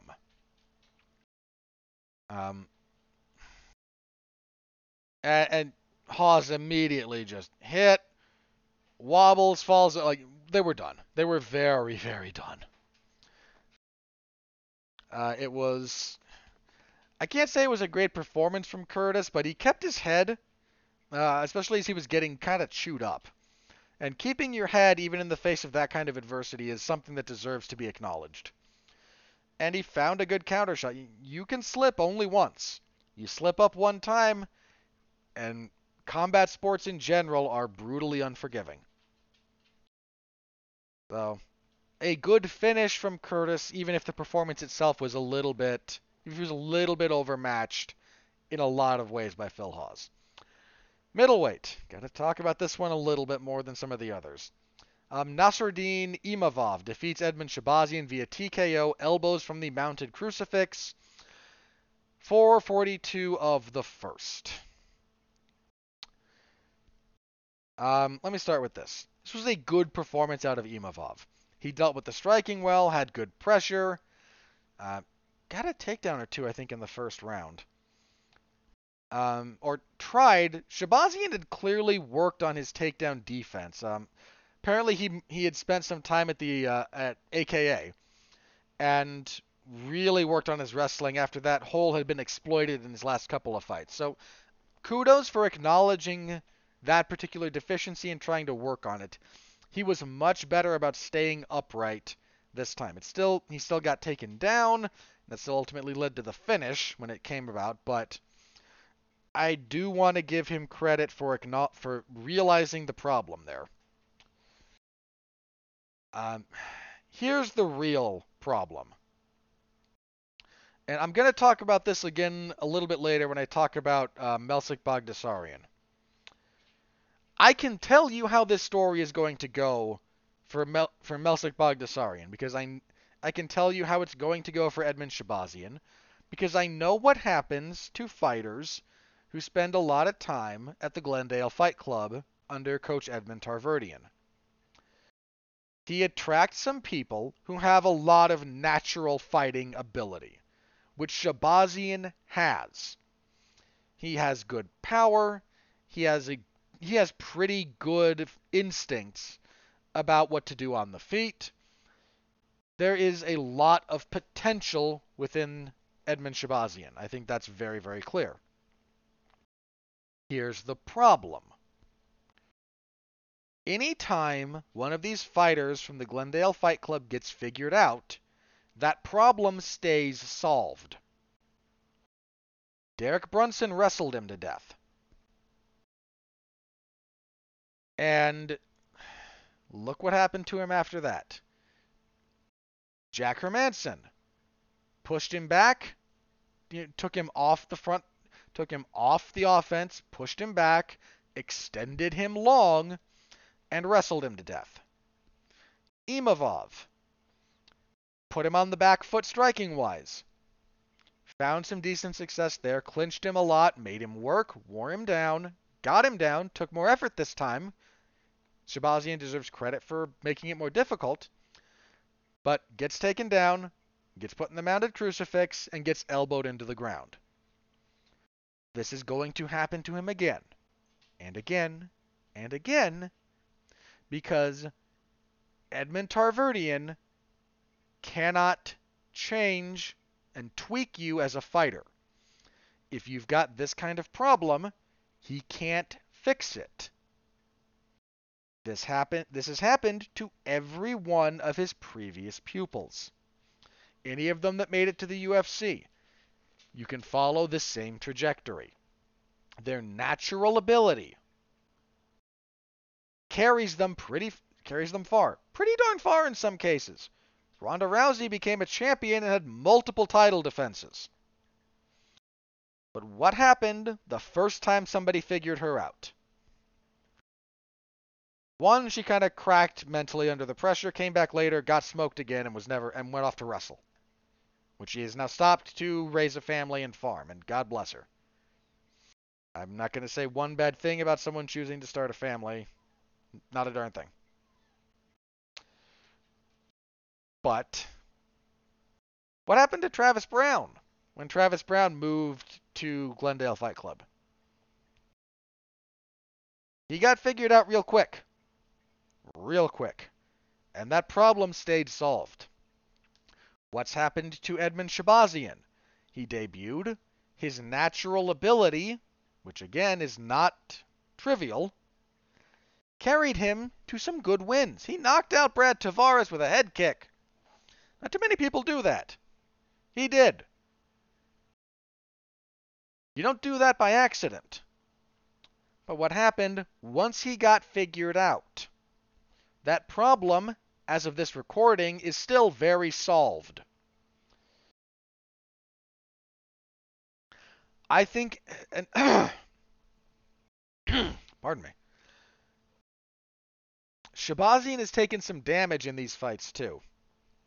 Derek Brunson tore him up, and Imavov cut him up pretty good too. He can't keep taking these kinds of beatings.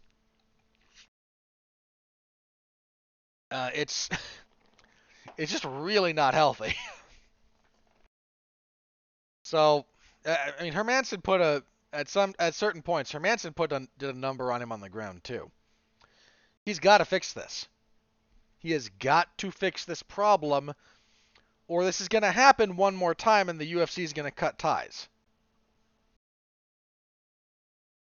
And the only way this is going to get solved, and I mean this sincerely, whether or not he does this or not remains to be seen. There's two ways this gets solved. One, he takes a drastic step back in competition. And the UFC just feeds him a couple of tune-up fights. Which I'm not saying that's impossible, but that is highly unlikely. The other option is he changes camps.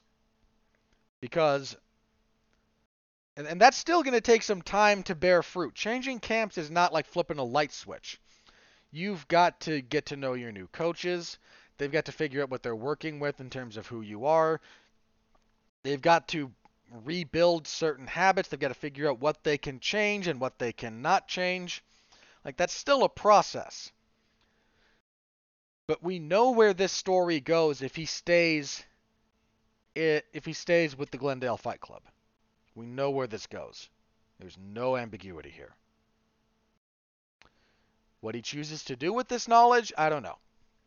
But he should be able to look at history, and if you do not learn from history, you will repeat it. This is essentially a truism of the human condition. So, good win for Imavov. Imavov fights out of the same camp that Cyril Gane does under Fernand Lopez. And he might be another one. I can't say contender even necessarily, but you pay attention to that guy. He's good. Side note about Cyril Gane, who was I bring this up because he was cornering Imavov, and I saw him. Cyril Gane, when he's not in fight camp, is a massive man. Like, look, on fight night he's 6'4", 240, right? Like, he's not a small person by any reasonable standard. I mean, look, if you throw him next to a bunch of NBA players, okay, he's tiny. Nickname tiny, not like, okay, NBA. There's some NBA players that are enormous human beings, but I guarantee you the following after seeing Cyril Gane here. Part of what he does in camp is lose weight. Now, I don't mean cut weight in the sense that he has to get under 265. I don't think that's true. But I would guarantee that part of the way his fight camp is structured is him losing at least 10 to 15 pounds. Like, that guy, very clearly, his performance weight is not necessarily what he walks around at, which is, and to be clear, that doesn't mean that's anything drastic that's happening. It doesn't mean he's out of the gym now and is ballooned up. We'll get to Walrus Boy in a minute or two. But he clearly, I think, loses weight during fight camp in order to maximize what he does in the cage. And he's a big guy. That just really struck me this time for some reason. Like, I think if you put him as he is now, like next to Francis Ngannou, they probably weigh about the same. And part of what he does when he goes into camp is slims down to maximize his speed and help his cardio out. I'm really excited for Cyril Gane and Francis Ngannou. I don't know why I am. I mean, I shouldn't say that. I kind of know why I am, but I'm so used to being, you know, ambivalent at best towards heavyweight fights that being a little bit excited for one is a new feeling. As for the earlier prelims, Ian Gary defeated Jordan Williams via knockout punches, 4:59 of the first. He was getting lit up. Gary was getting lit up a little bit by Jordan Williams. He struggled. He didn't move his head much. He was getting hit. Then Gary was orthodox. Williams was southpaw, and Williams just overextended on a left. Gary just hit a classic pull counter too. Slipped back and a little bit to his own right, avoids the punch, and then has a very clear open punching lane to the left from his right hand to the head of Williams, and tags him and drops him, and we're done. There's some potential in Gary, but boy, does he have a lot of work still. Our leopard seal affair of the evening, Chris Barnett defeated John Vellante via TKO. A wheel kick and punches of all things, 2:23 of the second. Now, this was John Vellante's last fight. He's retiring. I am grateful because I don't have to watch him fight, and he came in at 260 pounds. He looked like Rampage when Rampage fought Fedor. Like, grossly out of shape. This fight up until the finish sucked. Just not an interesting fight. They're not doing much. Terrible fight. Then Chris Barnett feints a left roundhouse kick and steps through. He's southpaw for this. He feints the kick, steps through, and throws a wheel kick that wraps around and cracks John Vellante upside the head with his heel. Drops him and finishes the fight. Like, it's crazy, and I kind of hate that someone with Chris Barnett's physique has a better spinning hook kick than I do. Because I am not an Adonis by any stretch of the imagination. In fact, I'm taller than Barnett. And I weigh 40-ish pounds less, give or take. But, he landed that sucker. So, good finish. Terrible fight. Good finish. All right, our other Glendale Fight Club member we have to talk about, Melsik Bagdasaryan defeated Bruno Souza via unanimous decision, 29-28 across the boards. Souza took this fight on short notice. He missed weight because of that. Stop me if you've heard this before, but Melsik Bagdasaryan looks pretty good. Gets a win on the Contender Series. He's an exciting fighter. He debuts in the UFC against a slightly overmatched opponent. Goes into the third round, but does finish him. Has a second fight in the UFC where he struggles a bit more, but still ultimately gets the win. You want to know what's going to happen to him next? He's either two things. I hate to say two things he's either going to win or lose, but it's going to be in the following ways. He's either going to, because he's fighting at featherweight, and the margin for error at featherweight is not what it is at middleweight. And he's going to either win, but expose a further hole. At the moment, cardio seems to be an issue for him. He's not very happy with a high-paced fight. He's got power, but he's not very technical. He tends to like to brawl. His wrestling's okay, but Souza wasn't much of a takedown threat. So he's either going to win but get taken down a lot and have to work for it and be gassed at the end, or someone's going to figure this out already. He's going to lose, and then the next fight, same as second verse, same as the first. Because once a problem that is presented by a member of the Glendale Fight Club gets solved, it stays solved. And kicking off the main card, Ode Osborne defeated CJ Vergara via unanimous decision, 29-28 across the boards. Vergara missed weight. Again, he took this fight on short notice, so I cut him a little bit of slack. Osborne was just the superior technician for the first couple of rounds. Then, third round, Osborne gasses a little bit, and Vergara decides, screw it. He goes on nothing but forward pressure and offense, wins the round, has a good round. So, yeah. That was UFC 268. I'm going to say this again. I don't think there was a bad fight on this card. Minor exception for Barnett and Vellante that is offset by the absurdity of the finish. Everything else on this fight was at least watchable to good. Was at least good. So, darn good fight night. Long. This thing was over 7. This was almost an 8-hour card when it was all said and done. Which shouldn't be too surprising given the number of fights there were. There were how many here? Hang on. 1, 2, 3, 4, 5, 6, 7, 8, 9, 10, 11, 12. There were 14 fights, 2 of them title fights. Both title fights went the distance. I feel like when they laid this out, they were kind of relying on a couple of these fights not going the distance. But look, even if we go into the non-title fights on the main card, Gaethje and Chandler went the distance. Burgos and Quarantillo went the distance. Vera and Edgar went into the third round, went over halfway through the third. To say nothing of both main events going the full 25 minutes for the title fights.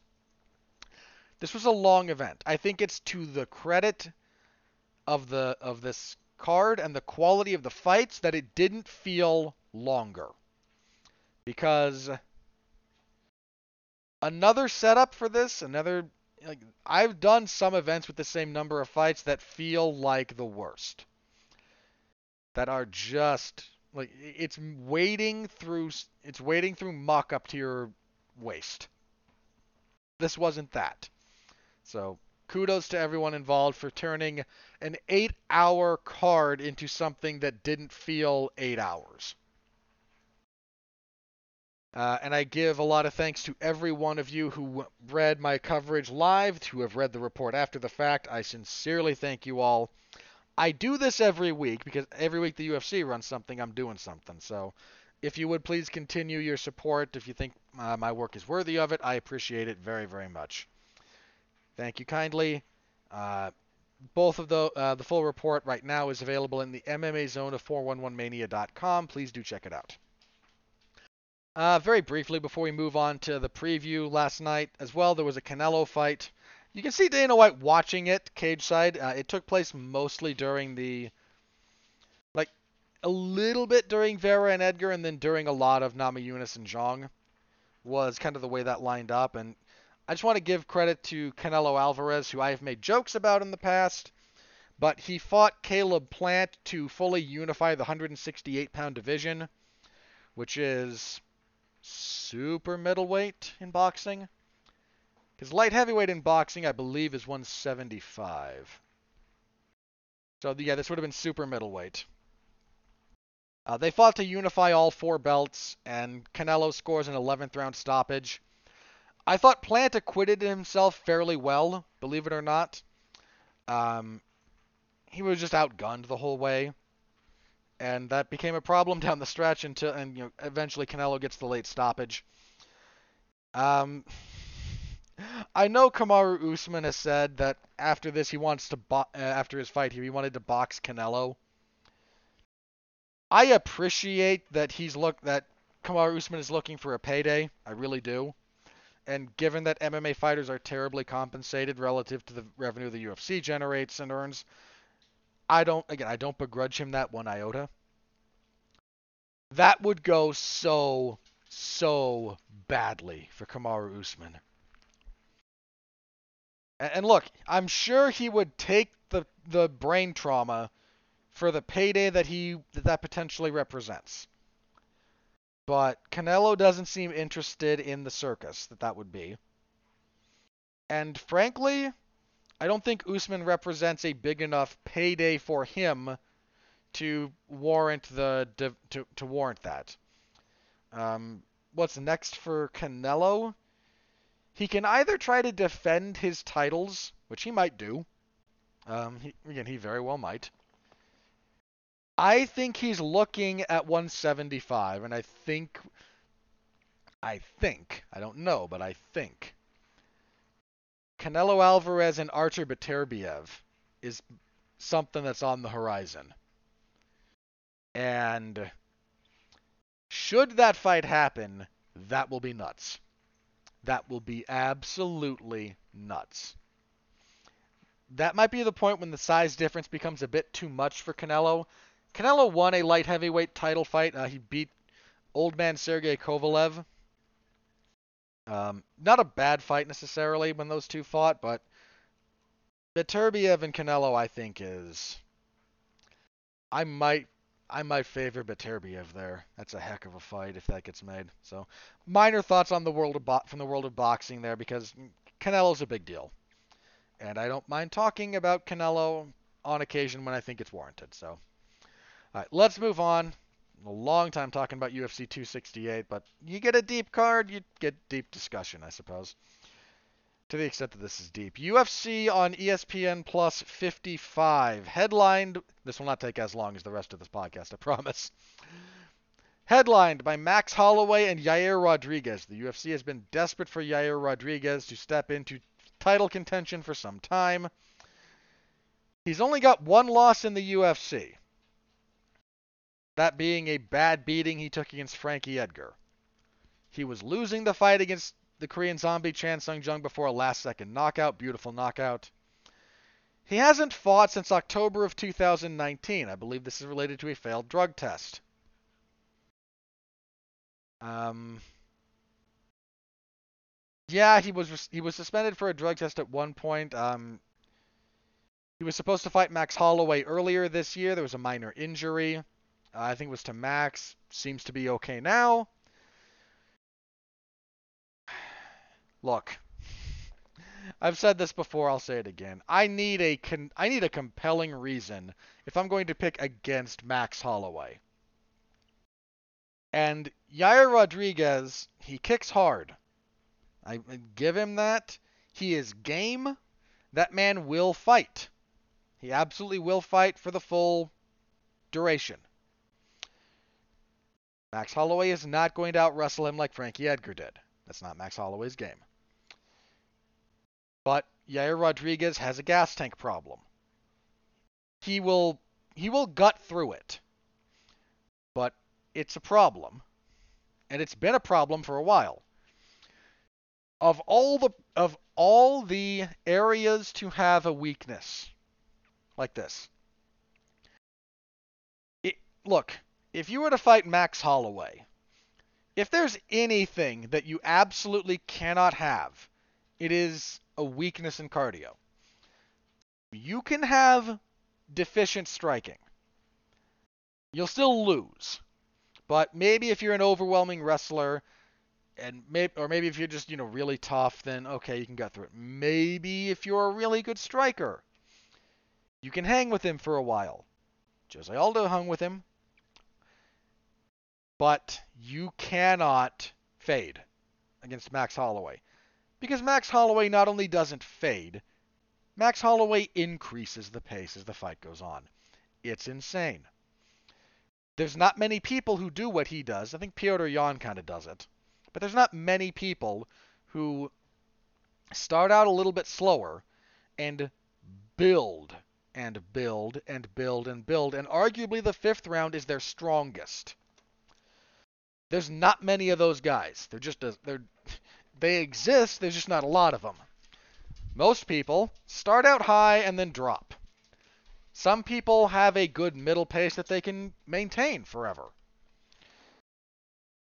Some people do either the U or the hill, where if you do the U, you start high, drop off, and then rebound, and end a little bit stronger.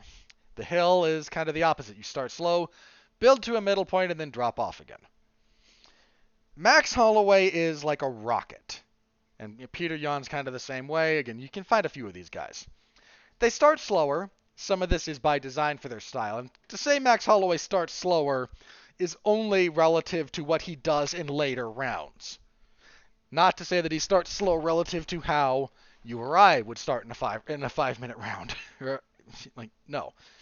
Max Holloway's cautious output is better than my best output, I have no doubt. But he just gets better. He just gets better. And if you fade at all against Max Holloway, he runs you over. I've said, fighting Max Holloway is like fighting water. What you do needs to be your defense and your game plan has to be a bathtub. Otherwise, it finds a hole. I don't know if you guys know this, but technically speaking, water dissolves more substances than sulfuric acid does. No, I'm not going to do a Bruce Lee quote here. But water will just find any little opening and start flowing through it and start flowing through it and start flowing through it, and then first it's a drip, and it's a stream, then it's a torrent, then it's Niagara Falls. That's Max Holloway. And if you are not up to that task, if what you do is not airtight, you will drown. And I do not have a reason to pick against Max Holloway here. I'm not going to be terribly shocked if Rodriguez finds success, especially early. He's wild enough, and what Max does is a little bit read dependent enough that maybe he can be surprised early. He's been surprised early in the past. But if this gets out of the first round, I think especially if this gets out of the second, this is over. Max Holloway is going to win. He just doesn't stop. Unless it's all finally catching up to Max. And Holloway's not an old man. He's younger than I am. He's 29. He's 29. 29 years old. Max Holloway. Maybe the best featherweight in the world. Maybe the best featherweight of all time. Arguable. But maybe. What'd you do with your life?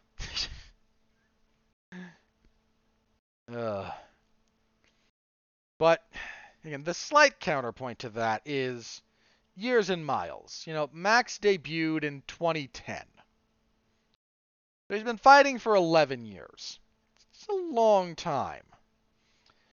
Now, he is coming off of a brilliant performance at the start of the year. What he did to Calvin Kattar, man. That was a historic beating. And I don't say that lightly. We're talking about a guy who's only lost his at featherweight since he lost to Conor McGregor in 2013. So since the year 2014 started, he has lost to exactly one man at featherweight, and that's Alexander Volkanovski.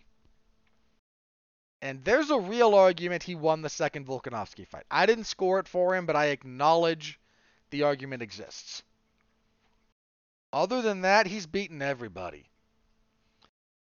I mean, I could run off the list. It's a mile. I guess as long as your arm. He TKO'd Will Chope. He choked out Andre Fili. He TKO'd Clay Collard. He knocked out Akira Corisani. He beat up Cole Miller. Beat up and choked out Cub Swanson. Stopped current lightweight champion Charles Oliveira. Stopped him in the first round. Granted, neck injury. But if those two had a rematch at lightweight, ooh, buddy, that'd be a great fight. Beats Jeremy Stevens. Beats Ricardo Lamas. TKO's Anthony Pettis. TKO's Jose Aldo in back-to-back fights. Beats the crap out of Brian Ortega, and then featherweight. Beats Frankie Edgar via unanimous decision. Not a close fight. Loses to Volkanovski twice, and then puts a historic beating on Calvin Kattar. Like, that man. Max Holloway is... He is amazing. He really is. It's a testament to his ability and to just how darn good Alexander Volkanovski is that he beat that guy twice. And tragically, perhaps, might have to do it a third time. If Holloway wins here, I mean, you kind of have to, right? I hate that. Only in the following sense. Volkanovski beat that guy twice back to back. Again, I will grant you that the second fight was close. It was very close. But if you beat somebody twice, especially if you do it consecutively, to then be made to do it a third time, that just kind of sucks.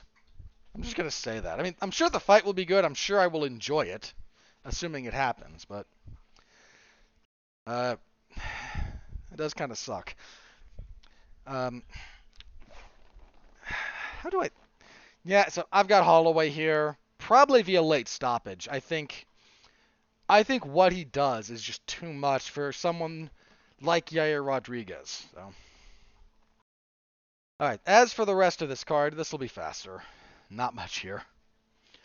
Co-main event, Ben Rothwell and Marcos Rogerio de Lima. I will pick Ben Rothwell, but boy, this is going to be ugly.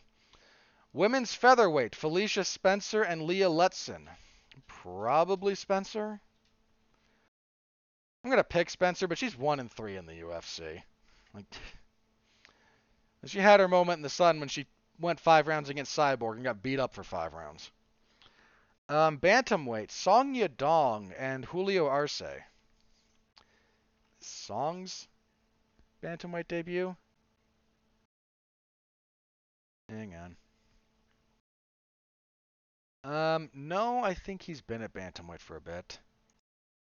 Song's coming off of a split decision win over Casey Kenny. Could have gone either way, but his only loss in the UFC is to Kyler Phillips.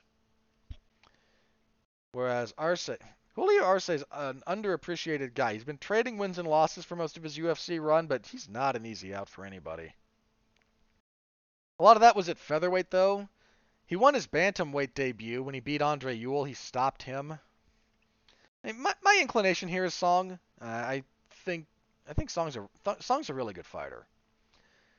So I'm gonna pick Song, but I wouldn't sleep on Julio Arce. See, as for the prelims, Thiago Moises and Joel Alvarez. Moises, yeah, he got run over by Islam Makhachev in his last fight. But he'd won 3 in a row before that. He's been up and down in the UFC, but his only losses are to Beneil Dariush, top contender, Damir Ismagulov, guy I think has a lot of potential, and Islam Makhachev, top contender, possibly your next champion. I'm not trying to sleep on Alvarez. Alvarez also has a loss to Ismagulov. Has won 3 in a row. I think the counterbalancing point here is, or the kind of countervailing point, he's beaten guys not on the level that Moises has beaten. So I'm going to go with Moises here, but that's not a bad fight. Women's flyweight, Cynthia Calvillo and Andrea Lee. Poor Andrea Lee. Um, Lost a couple of split decisions to Joanne Calderwood and Lauren Murphy. I thought she won both of those fights, to be perfectly candid. Um, yeah, that kind of sucked for her. That really halted her momentum. She had a 3-fight winning streak going into the Calderwood fight. That was a good fight. I thought she won. Then the fight with Murphy, I definitely thought she won that. That one I remember being a little bit miffed by. She lost cleanly to Roxanne Modafferi. There wasn't a whole lot of debate around that decision. But she submitted Antonina Shevchenko in her last fight. Calvillo on a 2-fight losing streak. I'm going to pick Lee. Look, Calvillo is probably going to win, which makes my pick a little bit awkward, but hear me out. I think Calvillo's kind of been figured out. I don't think she quite has I don't know, like, she's lost something from when she debuted and had a bunch of hype.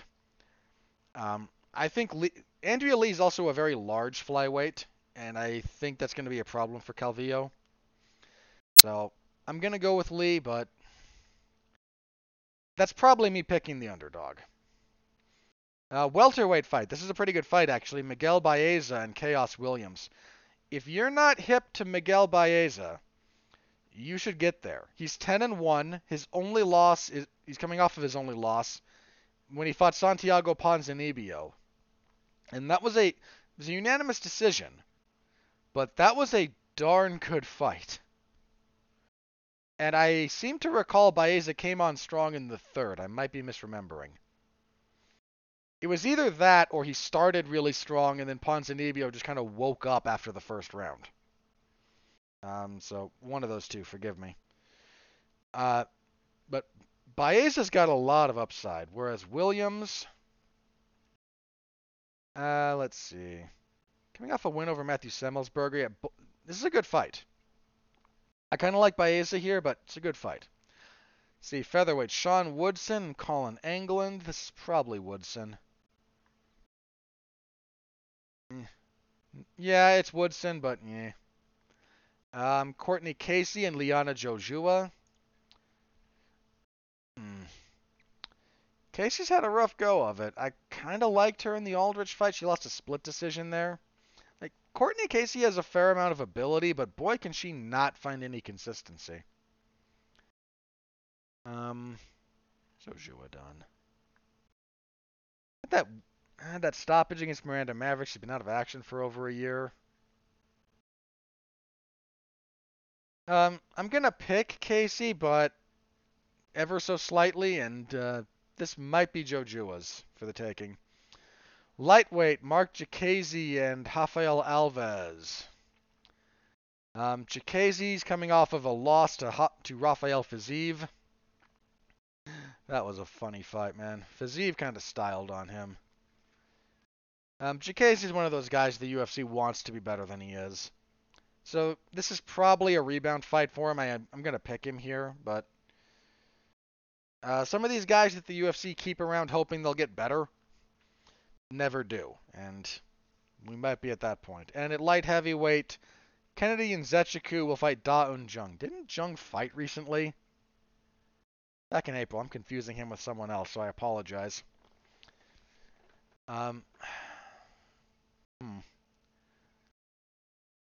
Nzechukwu seems to have found a bit of himself. He's on a 3-fight winning streak.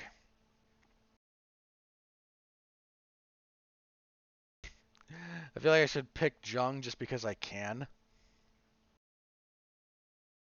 Jung's never lost in the UFC either.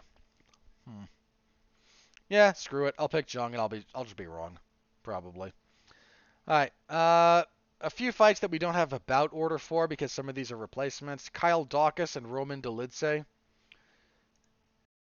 Daukaus needs a win pretty badly. He's coming off of a no contest that I feel bad for him in that one, man. I really do. Whereas Dolidze, Delize is coming off a win over Laureano Staropoli. I'm going to pick Dawkins, but might be wrong about that. Danilo Marquez and Jalton Almeida. Probably go with Marquez.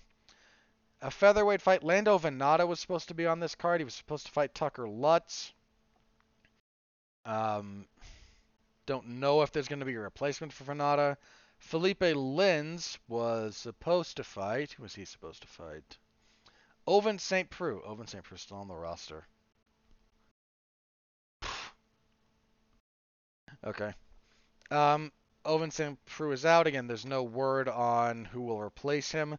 I feel okay picking both Venata and Lins in the dark. So, assuming those fights even remain on the card. Which they might not, so.